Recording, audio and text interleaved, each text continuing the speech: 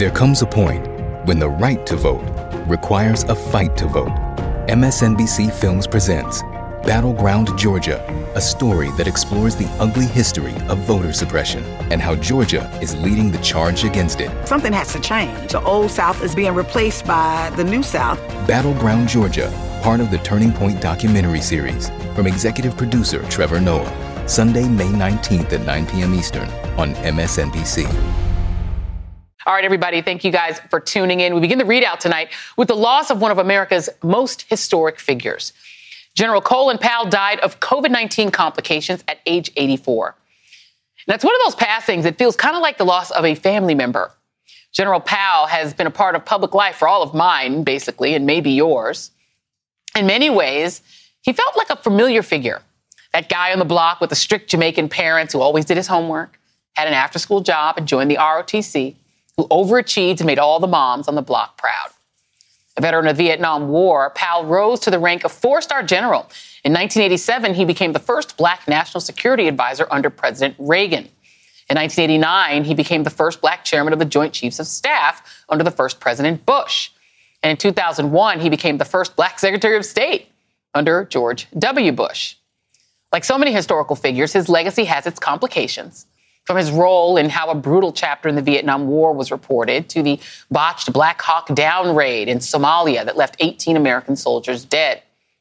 While Powell was initially skeptical of the mission, he ultimately approved the raid, co-owning the failure with President Clinton.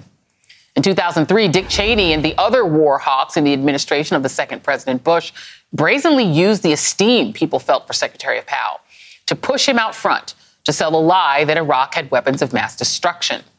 Privately, he opposed the Iraq War and later said he regretted his speech to the UN Security Council. That failure could have destroyed a lesser man's legacy, but it never did. President Biden said today that Powell embodied the highest ideals of both warrior and diplomat, and he added this.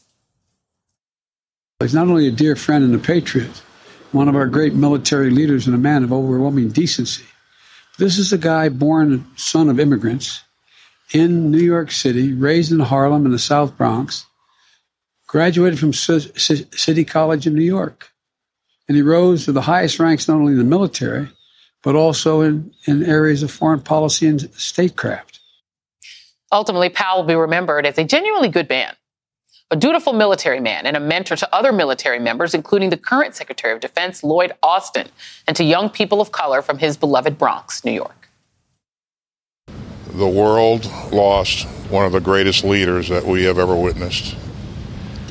Alma lost a great husband, and the family lost a tremendous father. And I lost a tremendous personal friend and mentor. He has been my mentor for a number of years. He always made time for me, and I could always go to him with tough issues. He always had great counsel. We will certainly miss him. I feel as if I have a hole in my heart just learning of this. Colin Powell easily could have been the first black president of the United States, and his wife Alma not so feared assassination.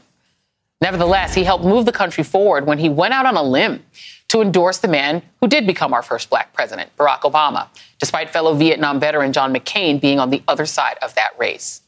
He later endorsed President Biden, having walked away from a deteriorating Republican Party led by a man who deferred his own military service in Vietnam multiple times, claiming bone spurs. Republican Party, the president, thought they were sort of immune. They can go say anything they wanted. And even more troubling, the Congress would just sit there and not in any way resist what the president's doing. And the one word I have to use with respect to what he's been doing for the last several years is a word I would never have used before. I never would have used with any of the four presidents I've worked for. He lies. He lies about things. And he gets away with it because people will not hold him accountable. And ultimately, he was a man whose life was cut too short by cancer, which he battled valiantly, and by COVID. I'm joined now by Wes Moore, a Democratic candidate for governor of Maryland and a former Army captain. And it's great to talk with you, Wes Moore. You're the right guy to talk to in this instance. You share a lot in common with General Powell, not just the Jamaican-American heritage. So you know how he grew up. You know what those parents were like. We all have those West Indian parents are rough, man. They're strict, yes. But they can produce in a young man a greatness and a focus. What do you have to say about his legacy on this day? This is hard because I think for General Powell, he was a person who personally took a real stake in me. I mean, I first met General Powell when I was a young lieutenant getting ready to deploy to Afghanistan. And he was someone who reminded me that loving your country and loving your blackness and who you are do not have to be mutually exclusive.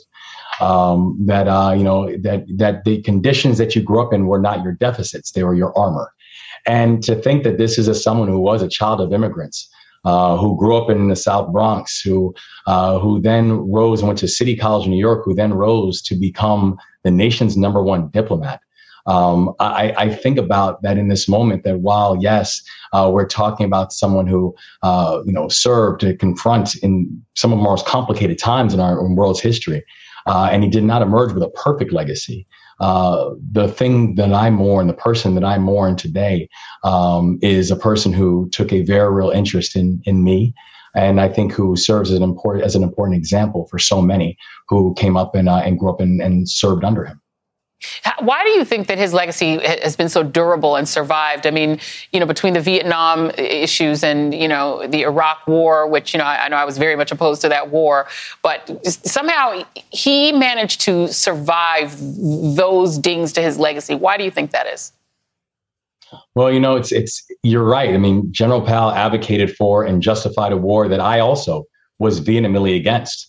I think that part of the reason that his legacy has endured through all that is I think that people remember that we're not mourning today a man who made every perfect decision.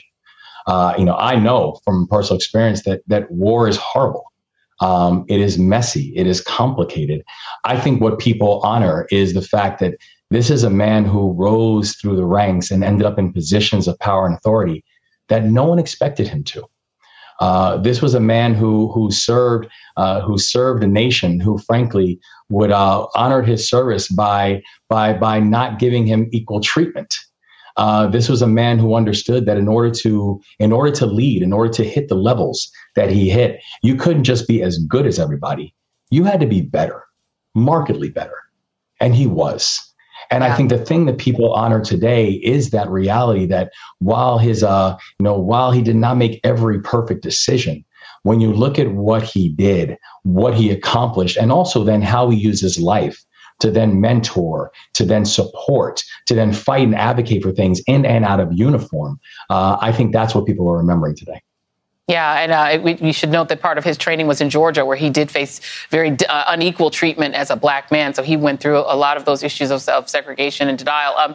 He was also somebody who comes from a tradition we don't really see much anymore. I mean, he came up in the Republican Party. He was a staunch Republican most of his public career. His career was made by three Republican presidents. But when it came to 2008, he said, no, the better man is President Obama. He supported him again in 2012, then supported Joe Biden. That sort of bipartisan, being willing to cross out of party, I should say. That bipartisanship isn't what that is. Country over party is what it is. Your thoughts on that? Yes. And it is. It's worth remembering that he crossed the aisle at a very consequential moment in the 2008 election and endorsed President Obama when President Obama was running on a platform that was immensely critical of the Iraq War. Yeah. I think that, General Powell, his decision to do that, and you're absolutely right, Joy, it's the moment that he did it. He had a certain level of credibility. He had a certain level of authority that he was willing to hand off to this U.S. senator who was vying to be the next president of the United States. And again, as he said, because he is the person who has the judgment to lead this country in a very crucial moment. It was an incredibly important moment. I think even President Obama even said it in his remembrances today, that General Powell helped to make him President Obama. And that has not been lost today. No, indeed. It might have been the most important endorsement that President Obama got by somebody who himself could have been president of the United States. Wes Moore, thank you so much for sharing this sad but really important day with us. Really appreciate that. Well, sadly, because nothing is sacred, Powell's death is already being weaponized by COVID deniers. As I mentioned, he died of complications related to COVID-19. Powell was immunocompromised because of a rare form of blood cancer called multiple myeloma. He was vaccinated, but vaccines are likely to be less effective in patients with this illness. I'm joined now by Dr. Chris Purnell, public health physician and a fellow at the American College of Preventive Medicine. And Dr. Purnell, also, you're somebody who knows what it's like to lose a family member and a loved one to COVID. Can you just please explain to those who would use General Powell's death to reinforce their own disbelief in the vaccine? Can you please disabuse them of the notion that somehow being vaccinated contributed to his death? Thanks, Joy. The first thing I would say is that's shameful. It's shame on a brilliant legacy, whether it's complicated or complex. He was quite a courageous man. And just as a family member of someone who's lost their lives to COVID, for persons to use that tragedy to fuel disinformation really is despicable. And I can't say it in nicer terms because there are no nice words for that. We know that the general had multiple myeloma. As you mentioned, persons with this rare, albeit blood cancer, are less likely to mount an appropriate immune response to vaccinations. Their plasma cells, the very cells that are responsible for creating antibodies, are the cells that are impacted by this type of cancer. And so would your message be that for people who say, well, see, he got vaccinated, it didn't help him? I mean, isn't it the case that getting the vaccine was the best chance that he had of fighting COVID? But as you said, his body was not as able to respond to the vaccine the way that somebody who didn't have multiple myeloma would. Yes, anyone who is using this tragedy to point to ineffectiveness in the vaccines has absolutely no understanding of the science or no understanding of the sense of loss that this nation has already endured. If we want to protect ourselves, the best way to protect ourselves, other than a multi-layered strategy, is getting vaccinated. We know that vaccinated people are 11 times less likely to die, 10 times less likely to be hospitalized. When infections do occur in those who are fully vaccinated, because no vaccine is 100%. But when those infections occur, they occur in persons who have more risk factors, usually those who are older in age. Of the 7,000 approximate deaths that we've seen in those who are fully vaccinated from COVID, it happened 85% of those cases in those 65 and older. So older age and the fact that he had multiple myeloma had many counts against him in his fight against COVID. And my prayers and blessings to his family and to the nation as a whole. And we know that Ahmaud Powell, we believe, might have tested positive. I'm going to make sure we confirm that is true. When somebody is fully vaccinated, can you explain how and why they might still contract COVID for those who do not understand that? Definitely. So first, let's start with this. No vaccine is 100% effective. These mRNA vaccines have held up through multiple studies to prove efficacy or real-world effectiveness. We're talking about 90% efficacy. We have seen some waning immunity as time goes on, but still we're talking, even for the Pfizer and the Moderna, upwards of 75% effectiveness. So the vaccines at baseline are some of the most powerful prevention tools, Joy, we have ever seen or created. In a person who has, I'm going to call them overwhelming risk factors, meaning age, your immune system wanes, not only just because of time, but because of age. So an older age person has higher risk, and a person with multiple myeloma, which specifically impacts the body's ability to fight infections and specifically impacts the body's ability to mount a response to vaccinations. It exposed him. It left him with just too much risk, and he ultimately succumbed. Yeah, unfortunately. Just to put this up, breakthrough cases, 46,312 hospitalizations, 2,976, only 616 deaths. With unvaccinated people, that's 92% of the breakthrough cases. It is 92% of the hospitalizations.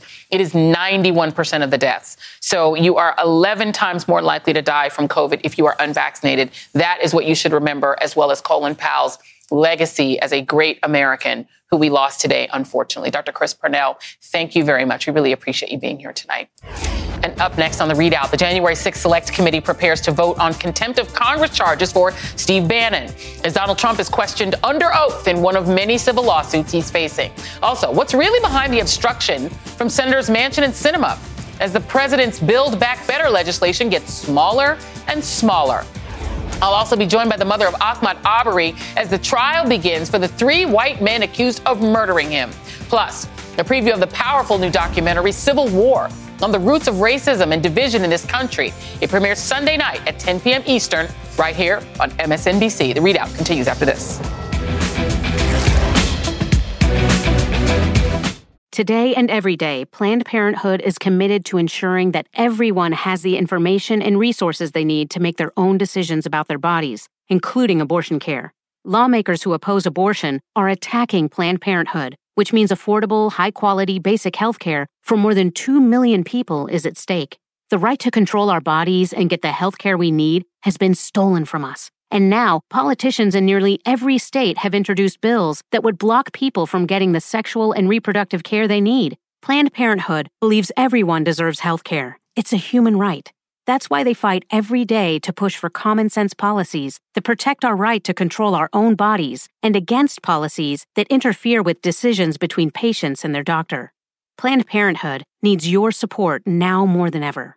With supporters like you, we can reclaim our rights and protect and expand access to abortion care. Visit PlannedParenthood.org/future. That's PlannedParenthood.org/future. The House Select Committee investigating January 6th is set to vote tomorrow night on a resolution referring Steve Bannon for charges of criminal contempt. Bannon defied the subpoena for records and testimony last week, hiding behind Donald Trump's claim of executive privilege. However, President Biden has declined to invoke executive privilege on Trump's behalf. Now the Associated Press is reporting that the White House sent a letter to Bannon's lawyer saying, quote, the president's decision applied to Bannon too. And at this point, we are not aware of any basis for your client's refusal to appear for a deposition, unquote. This comes as Trump today filed a lawsuit naming the Select Committee and the National Archives as defendants. He's suing to block the archives from turning over White House records. Trump's suit claims that the committee's subpoena is invalid because it has no power of investigation. And it says the material should be protected, here we go again, by executive privilege. Of course, Congress's power of investigation has been upheld by the Supreme Court. So there's that. With me now, Elie Mystal, justice correspondent for The Nation, and Joyce Vance, former U.S. attorney and an MSNBC legal analyst. Let me just play what Adam Schiff, who's from the January 6th committee, said yesterday about the chances of Bannon testifying. Here he is. What are the chances that you will get this opportunity to question Steve Bannon, do you think? I think the chances are actually very good. And the fact that if the Justice Department prosecutes Steve Bannon, other witnesses will see they'll face real consequences, including jail time and potentially stiff fines. That is a way of getting people's attention. Joyce Vance, how many different ways can Steve Bannon be told your executive privilege claim has been denied, you don't get to claim it? How is it possible that he and Donald Trump seem not to understand that? I think the problem is that they do understand it, Joy, but they've learned over the years that playing a delay game with the courts serves their purposes when they're trying to avoid doing something here. That's why Congressman Schiff is dead on the money here and why it will be so important if the committee makes a request to the Justice Department to bring a criminal contempt proceeding. That would actually be a prosecution of Bannon for criminal contempt that would subject him to up to a year in prison. It'll be very important for DOJ to proceed. The madness has gone on for long enough. It's time for someone to just tell Trump no, to tell him that the law applies to him. And in this case, that means Steve Bannon and the other witnesses will need to sit down and testify on Congress. And Elie, what do you make of this Donald Trump lawsuit? Because he's once again saying executive privilege should apply when he's already been told no, and suing the National Archives and saying the committee has no jurisdiction. None of that seems to make sense, and I'm not even a lawyer. It is all legal bollocks. But let's never lose sight of the fact that what Trump is arguing is that he has a privileged interest in keeping the public from seeking documents relating to a coup against the United States government. His argument is a little bit like a cop coming up to me and saying, hey, Elie, you know anything about the murder on Main and 14th Street? And me saying, you can't see my gun. Like, whoa, buddy, I didn't say all that. Maybe I really do need to see those documents, right? Because if you're going this hard to the mattresses to protect these documents that you have no legal claim over, maybe there really is something in there that we need to see. Executive privilege exists with the office of the president, not the former guy. And at no point during Donald Trump's administration did he seem to understand the difference between his office and his person, and that's happening again. Well, and I think even this comes to these civil suits. So Donald Trump gave a deposition today. Here's what CNBC reported. Trump on Monday afternoon completed several hours of questioning for a lawsuit that accuses his security guards of assaulting protesters outside of Trump Tower in New York City in 2015. This was before he was president. It's at least one of 10 civil cases pending against Trump, according to NBC News. He's been questioned for over 4 hours. Here is what the plaintiff's attorney had to say about whether or not Trump was responsive.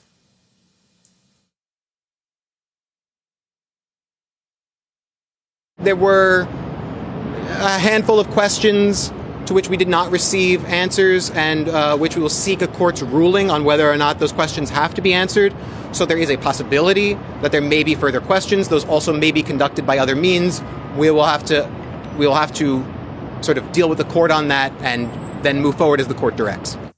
Joyce, I think the couple of things that Donald Trump has learned over the course of his life is that you can just keep suing and keep delaying ever having to face the consequences of anything you've done. And that's pretty much the way he's lived his life. And also that violence pays off and proto-violence pays off and threatening violence and using it pays off. And that is the tactic that he's used also all of his life. So talk to us a little bit about these civil suits. What are the possibilities that these plaintiffs will be able to get answers from Donald Trump? And is he finally about to learn that in his 70s, there actually are consequences to his actions? Trump is a bully. He's always been a bully, and that's clear in his conduct in this particular case, where part of this deposition today involved, we are told, Trump being confronted with evidence from his own campaign rallies, where he encouraged the crowd to engage in violence. We don't know the specifics of the questions and answers, but in these civil cases, Joy, whether it's this one or whether it's the Summer-Zervos defamation case, or whether the case brought by E. Jean Carroll alleging that Trump defamed her over an alleged rape that occurred 20 years ago, if that case is permitted to go forward, all of these cases as they move forward subject Trump to the risk of deposition under oath, of more of the truth coming forward and of more of his mystique and his myth crumpling. And if, as seems likely, there are finally litigants who aren't willing to take no for an answer, who won't go away because they're intimidated by the bully and who will continue to press him, he ultimately may well find out, even at this late stage in his life, that there are consequences for violating the law and for violating people's rights. The truth has a way of taking a long time to come to the front, but for Trump, that time looks like it's running out here. And Ellie, it feels like it's especially important for him because Donald Trump he carried that penchant for violence into his administration. You saw what was done to those protesters in D.C. When he marched out there to hold his Bible and had the whole Capitol area cleared. And I wonder if you think that there is a larger meaning to getting some justice, even if it's just in civil court, against Donald Trump for his sort of luxuriating in violence, both before he was president and after. I would take any justice, any delayed, deferred. I don't care when. I don't care if we have to pursue this man to the ends of the earth. I don't care if we have to go to Indochina and wait for somebody to pop out of a bowl of rice to get him to justice. Something needs to happen. However, is it though? Because as you and Joyce have been saying, he has had his entire career. He's been a bully. His entire career, he's supported violence. Has it ever caught up to him? This deposition, this is a bullying event that happened in 2015. He was supposed to testify in 2019. They delayed it until he wasn't president anymore. Now he's finally testifying in 2021. The lawyer is saying he maybe didn't answer all. Like, when is it going to ever end? The only thing that's happening in the ether to him that I still think has a real chance of putting real consequences on him is what's happening in Georgia with his attempt to steal the election there. Like that could have teeth. He literally tried to obstruct justice and influence an election, and we apparently have him on the phone doing it. Like, I still have hope that is going to put some real, some orange jumpsuits, at least in his mirror, right? Like that's my still hope. At least the jumpsuit would match his skin complexion, because orange is really his color. Elie Mystal, Joyce Vance, and that prosecutor ain't like the DOJ. They actually are moving along quite swiftly. Thank you both very much. Really appreciate you very much. Meanwhile, conservative Democrats in the Senate hold the rest of their party hostage, forcing major cuts to some of Biden's top priorities. Do they really think the voters are going to reward them for blocking these popular proposals? We'll discuss when we come back.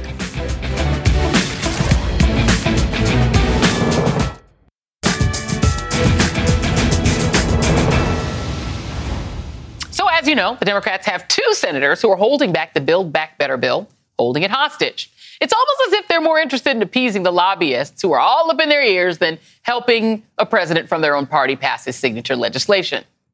There's Joe Manchin, who's openly sabotaging President Biden's agenda by coming out against the centerpiece of his climate change legislation, the Clean Electricity Performance Program. Maybe it has something to do with all the donations that he's gotten from energy companies, not to mention his son running a coal brokerage that Manchin founded and still takes about $500,000 a year from. But because that's not enough, he's also gone full Ronald Reagan, demanding a work requirement in the child tax program. All that's left, it seems, is for Manchin to start gutter sniping about welfare queens. And he's doing that despite analyses that the child tax credit could cut poverty in half. And he happens to represent America's second poorest state. And then there's Kyrsten Sinema, who's not only raking in money from pharmaceutical companies, cue her opposition to lowering prescription drug prices, but she's also maxed out of donations from several GOP donors this quarter. With me now, John Nichols, national affairs correspondent for The Nation. John, long time no speak. It's great to see you. I wonder if, my Occam's razor explanation at this point is that the reason that Manchin and Sinema won't tell us what they want in the bill is because what they want is the bill to fail. Because their donors, their donor friends in the pharmaceutical industry for Sinema and the coal and oil and gas industries for Manchin want the bill to fail. Do you think that I'm right? I think you're right, Joy. I think there's a lot of complexity in this that goes beyond that, but that's the baseline. The other reality is that Joe Manchin and Kyrsten Sinema are incredibly ego-driven politicians. And I know that sounds absurd, talking about politicians and egos. Yeah. But they've got really big ones. And the fact of the matter is that both of them, I think, want to be the definer. They want to be the person who basically decides what this bill is. The truth of the matter is, I don't think they're working together. I think they would prefer that one of them stood down so that the other one really could be that John McCain figure, that final figure that makes the decision. But the tragedy of this, Joy, is that both of them are taking stands that are incredibly destructive to the circumstance of people in their own states, and frankly, incredibly destructive to the prospects of the Democratic Party in 2022. Yeah. Here is a sort of unusual scene. This is Joe Manchin and Bernie Sanders talking to reporters actually together. They actually met today. And this is after that op-ed that Senator Sanders wrote, and then the sort of response where Manchin hit back on Twitter. Here they are together. It's very short. Get a picture. You want to get a picture of us? Get a picture of us, huh? We're talking. All right, we're talking. You're going to have a resolution by the end of the week? We're talking. We're going to make some progress. I'm not sure how much that matters. This is what Jug Legham wrote, and I think he's been pretty smart on a lot of this. He said Manchin could probably have gotten just about anything he wanted from West Virginia coal workers, but he apparently isn't interested. The only group that could not be made whole if in any kind of negotiation is the fossil fuel industry itself and people like Manchin and his family who profit from fossil fuel extraction. You can use a lot of words to describe this behavior, but moderate is not a good choice. This is a radical decision to put very specific economic interests ahead of the health of the planet. It seems to me that it doesn't matter how much they smile next to each other. Joe Manchin wants to create a bill that will enhance the interests of coal companies and make climate change worse because that's what's in, frankly, his family's financial interest. And that's just it. Mm-hmm. Well, I'd add one little element to it. I think you're right that that's it. And that's also something that a lot of the national media likes to cover because, of course, we're talking about West Virginia, a state with a historic coal mining tradition. But we should remember one other aspect of this, and that is that the billionaire class, for lack of a better term, people who don't want to pay higher taxes, really don't like this bill either. They would like to see it tanked as well. And so for both Manchin and Sinema, in addition to the frontline issues we hear about, the fossil fuel industry with Manchin, the pharmaceutical industry with Sinema, there is this next stage of a great many incredibly wealthy, usually Republican-leaning donors who are going to be very happy with any Democrat who tanks this bill. And that's really what we ought to keep our eye on. If you look 100%. At where those campaign donations are. Yep. You're 100% right, because if you look at Sinema, even they're buying ads that are airing on MSNBC that are all trying to make it sound like allowing the federal government to negotiate prescription drug prices. It's the biggest buyer. If it could negotiate drug prices, they'd go down, and making it sound like that's the worst thing that could possibly happen in the world. Big Pharma doesn't want this bill.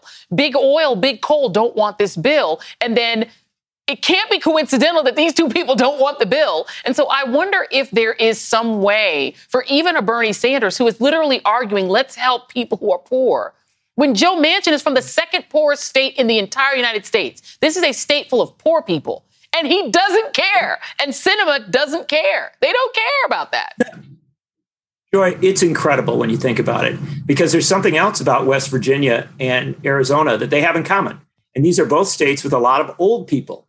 Yes. Well, what's the frontline proposal in this Build Back Better agenda? It is to extend Medicare to cover dental, vision, and hearing. Correct. This is, you can't imagine a more popular proposal in those two states, and yet these two senators are standing in the way of it. And you have to ask, who are they actually speaking for? Because it ain't Arizona, old folks in Arizona, and poor folks and old folks in West Virginia, because they want what's in the bill.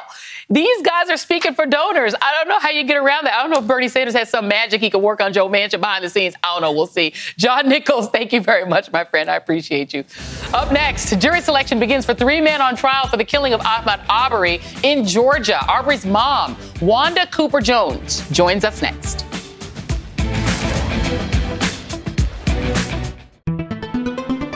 Hi, everyone. It's Katie Fang.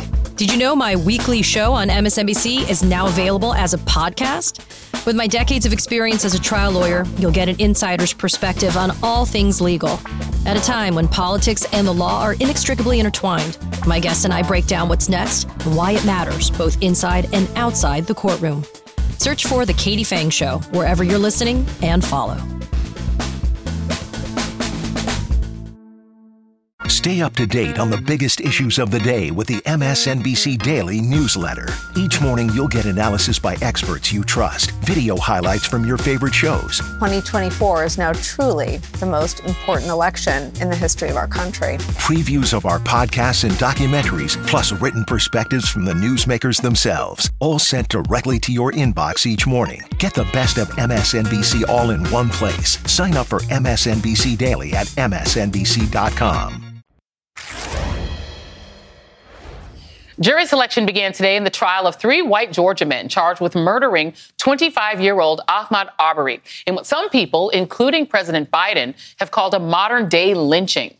Earlier last year, the 25-year-old black man was out jogging in a suburban Georgia neighborhood when Gregory McMichael and his son Travis chased him in their truck and opened fire. According to police, the third suspect, William Roddy Bryan, joined the chase and filmed the deadly shooting. All 3 have pleaded not guilty. The McMichaels' attorneys claim that the father and son thought Arbery was a burglar responsible for several recent break-ins in the area, and that Travis McMichael shot Arbery in self-defense. William Bryan claims that he was just a witness. The 3 defendants have also been indicted on federal hate crimes charges. Joining me now is Leslie Merritt, the attorney for the Arbery family, and Wanda Cooper-Jones, Ahmaud Arbery's mom. I want to start with you first, Ms. Cooper, and with our deepest condolences in the loss of your son. Tell us a little bit about him, because we do want to, bring life to him. What was he like? And tell us what we should know about him. Ahmaud was the baby of 3. He had an older sister, older brother. I actually had Ahmaud back in 1994 on Mother's Day. Ahmaud was a happy child. He was a jokester. He liked to make everyone happy and laugh. And Mr. Merritt, on the other hand, you have these men who killed him who really were treated with kid gloves immediately exonerated by all of the people who were supposed to be in charge of getting justice for this young man. What do you make of the way they were initially treated? The fact that they didn't even try to render aid. He was still alive for quite some time. They didn't even try to save him. What do you make of these men in this indictment? It shows not only the depravity of heart for the men who are involved, but also the systemic failures within the justice system itself. These men were allowed to continue for almost 2 months with actual no arrest. And we're grateful that the Attorney General for the state of Georgia decided to bring criminal charges against Jackie Johnson, the original prosecutor in the case, for her failure to uphold her duties of office in instructing that these men weren't immediately arrested and treated like the criminals they are. Right. I mean, Ms. Cooper, do you get the sense that law enforcement colluded after the death of your son to exonerate these men and to ensure that no justice would come, that they could walk away from it scot-free? Unfortunately, yes, because their actions show just exactly that. I mean, we went 74 days with no arrest. This case was almost closed. So yes, they were actually treated like they were law enforcement officers and nothing done about it. And do you think, Ms. Cooper, that if they had not had law enforcement ties, that things would have gone differently? Or do you think that this was simply because your son was a young black man and that it wouldn't have mattered if they didn't have law enforcement connections? I think that Michael's being affiliated with the police department, that played a factor in it. However, I think that race played a major factor in this altogether. Mr. Mayor, let's talk about this jury selection. 1,000 jury summonses have gone out for 12 jurors, to find 12 jurors. Roughly 1 in every 85 people living in Glynn County have been called. And we're talking about 1 to 2 weeks for potential jury selection. Now that you've seen that in the George Floyd case, it is possible to convict someone. But then you've seen on the very other end of it, the George Zimmerman case, where you had somebody who was also sort of acting like a police officer who was not an active police officer. And you saw the results in that case. And so those two cases sort of stand at opposite ends of the spectrum when it comes to justice.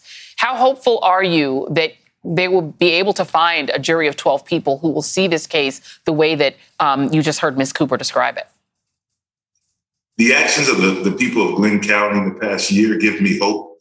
In the past year, they voted out Jackie Johnson. In the past year, they galvanized and they remain outside of the courtroom now, demanding justice for Ahmaud. So that gives me hope. There is some legitimate concern about this community that Ms. Cooper just described. And there's reasons for reticence or reservation. But I choose to be hopeful just because this community has proven over and over again that they're willing to go out of their way to ensure that Ahmaud gets justice.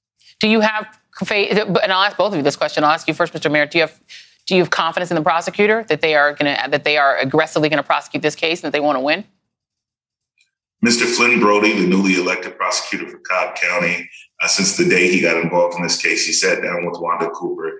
He assured her of his commitment to justice in this case, and he has held her hand and this family's hand every step of the way.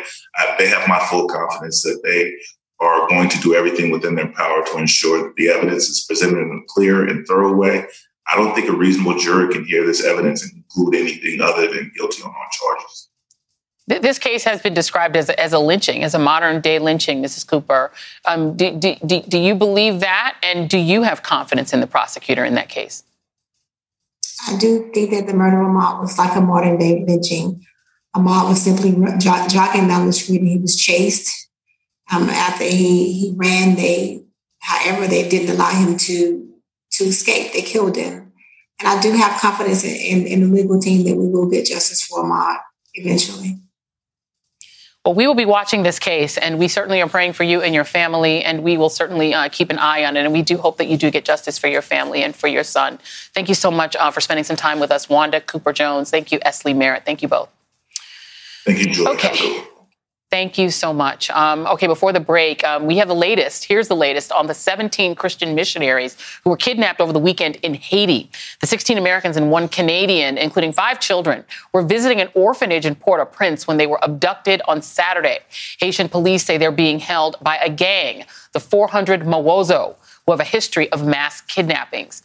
The State Department has a team on the ground, and FBI agents are also assisting Haitian police. It comes amid an increasingly dire situation in Haiti, with the streets of Port-au-Prince nearly empty today as transportation workers went on strike to protest the deteriorating security situation. We'll keep up with this story as well. And up next, the new documentary examines the roots of racial division in America and how the story of the Civil War is often mistold, especially in the American South. Stay with us.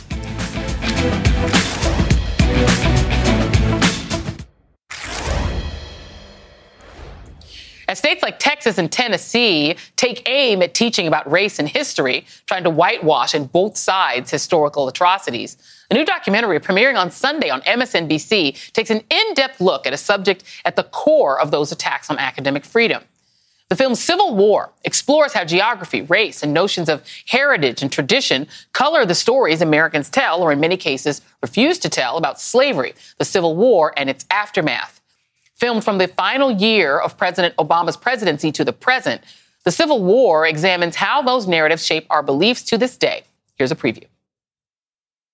I think that the spirit of slavery that I talked about before, that makes color a mark of degradation, is still very much with us.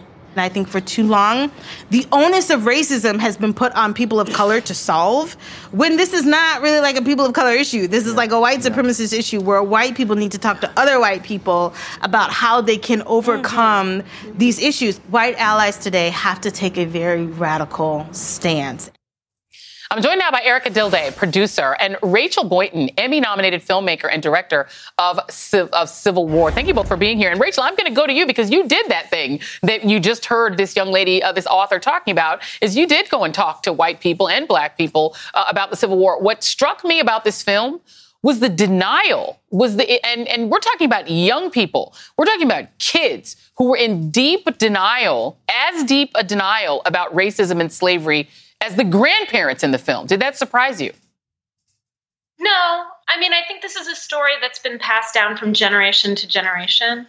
I didn't expect to find the narratives that I found when I was traveling in the South, because I'm not from the South. But once you get to know it, it's not surprising. These are really family stories that have been passed down. You know, it's what's interesting, Erica, and you have roots in the South. I'm looking here that you were born in Boston, you grew up in Jackson, Mississippi, so you've lived there. I wonder, as you listen to it, became uncomfortable for me after a while to listen to these, particularly the young white people saying, "I don't think we should talk about this. This is not important to talk about.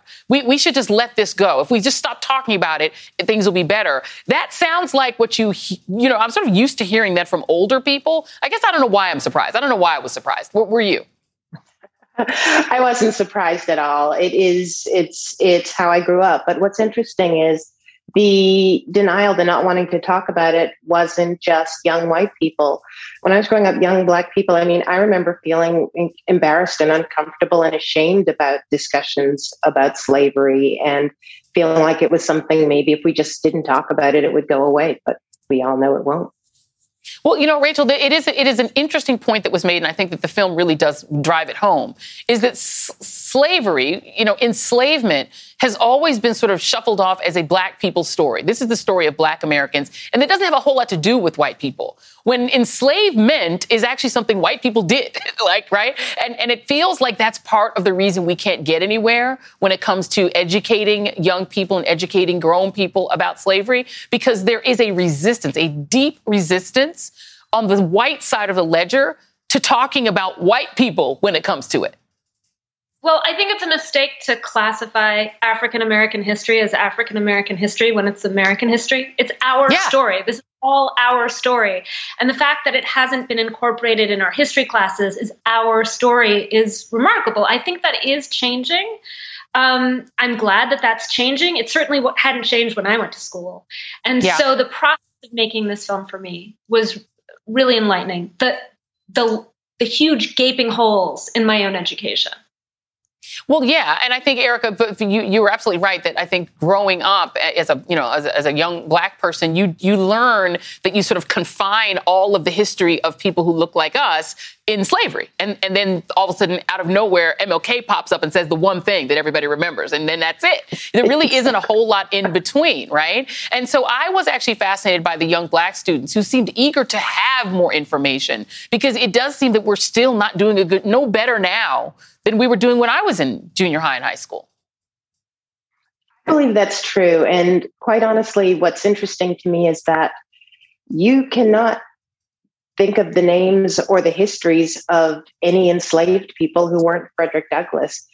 Recently, a friend of mine told me about a mural in Hartford, Connecticut, where along with the names of George Floyd and Breonna Taylor, they included the names of enslaved people. And it's something that we don't think about. We sort of have this idea of nameless, faceless people, but these were people who are ancestors, who were dealing with the brutality and racism that we look at today, hundreds of years ago, and that has continued to be part of the society, that continued to be part of the American fabric. One of the things that was the most arresting is this story of Clinton. I believe it was Mississippi, Clinton, Mississippi, this hidden story that we didn't know about, a huge massacre that everyone should know about. And I think it's even more hidden than the Tulsa massacre, because at least I'd heard of that. It strikes me that if that symbol, Rachel, if it hadn't been hidden back behind those buildings where you couldn't see it, it would probably have been desecrated like every week, the same way the Emmett Till, symbol are. It does seem like there's a hostility, that's the word for it, to learning this history, because it is taken as an indictment of present white people. Well, that story in particular was also radically mistold. It was blamed on the Black Republicans. For years, the violence was actually blamed on the Black people rather than the white people who showed up with guns. So not only was it hidden, it was mistold. And there's a lot of history that's been deliberately mistold. What do you, Erica, want people to take away from this film? What do you want people to walk away with? I think Isabel Wilkerson said it best, that we ignore our history at our own peril. Until we start to sit down and talk to each other and confront our history, and not just talk, to people who sound like you and look like you, but to people who don't, that we're not going to be able to move forward as a society. And one group of people can't be the only ones who want to talk about this stuff. Everybody has to talk about it. This is American history. It's not Black people's history. It's all our problems. It's all of our problem. Erica Dilday, Rachel Boynton, congratulations. It's a great film. You can watch the documentary Civil War Sunday night at 10 p.m. Eastern on MSNBC. That's tonight's ReidOut.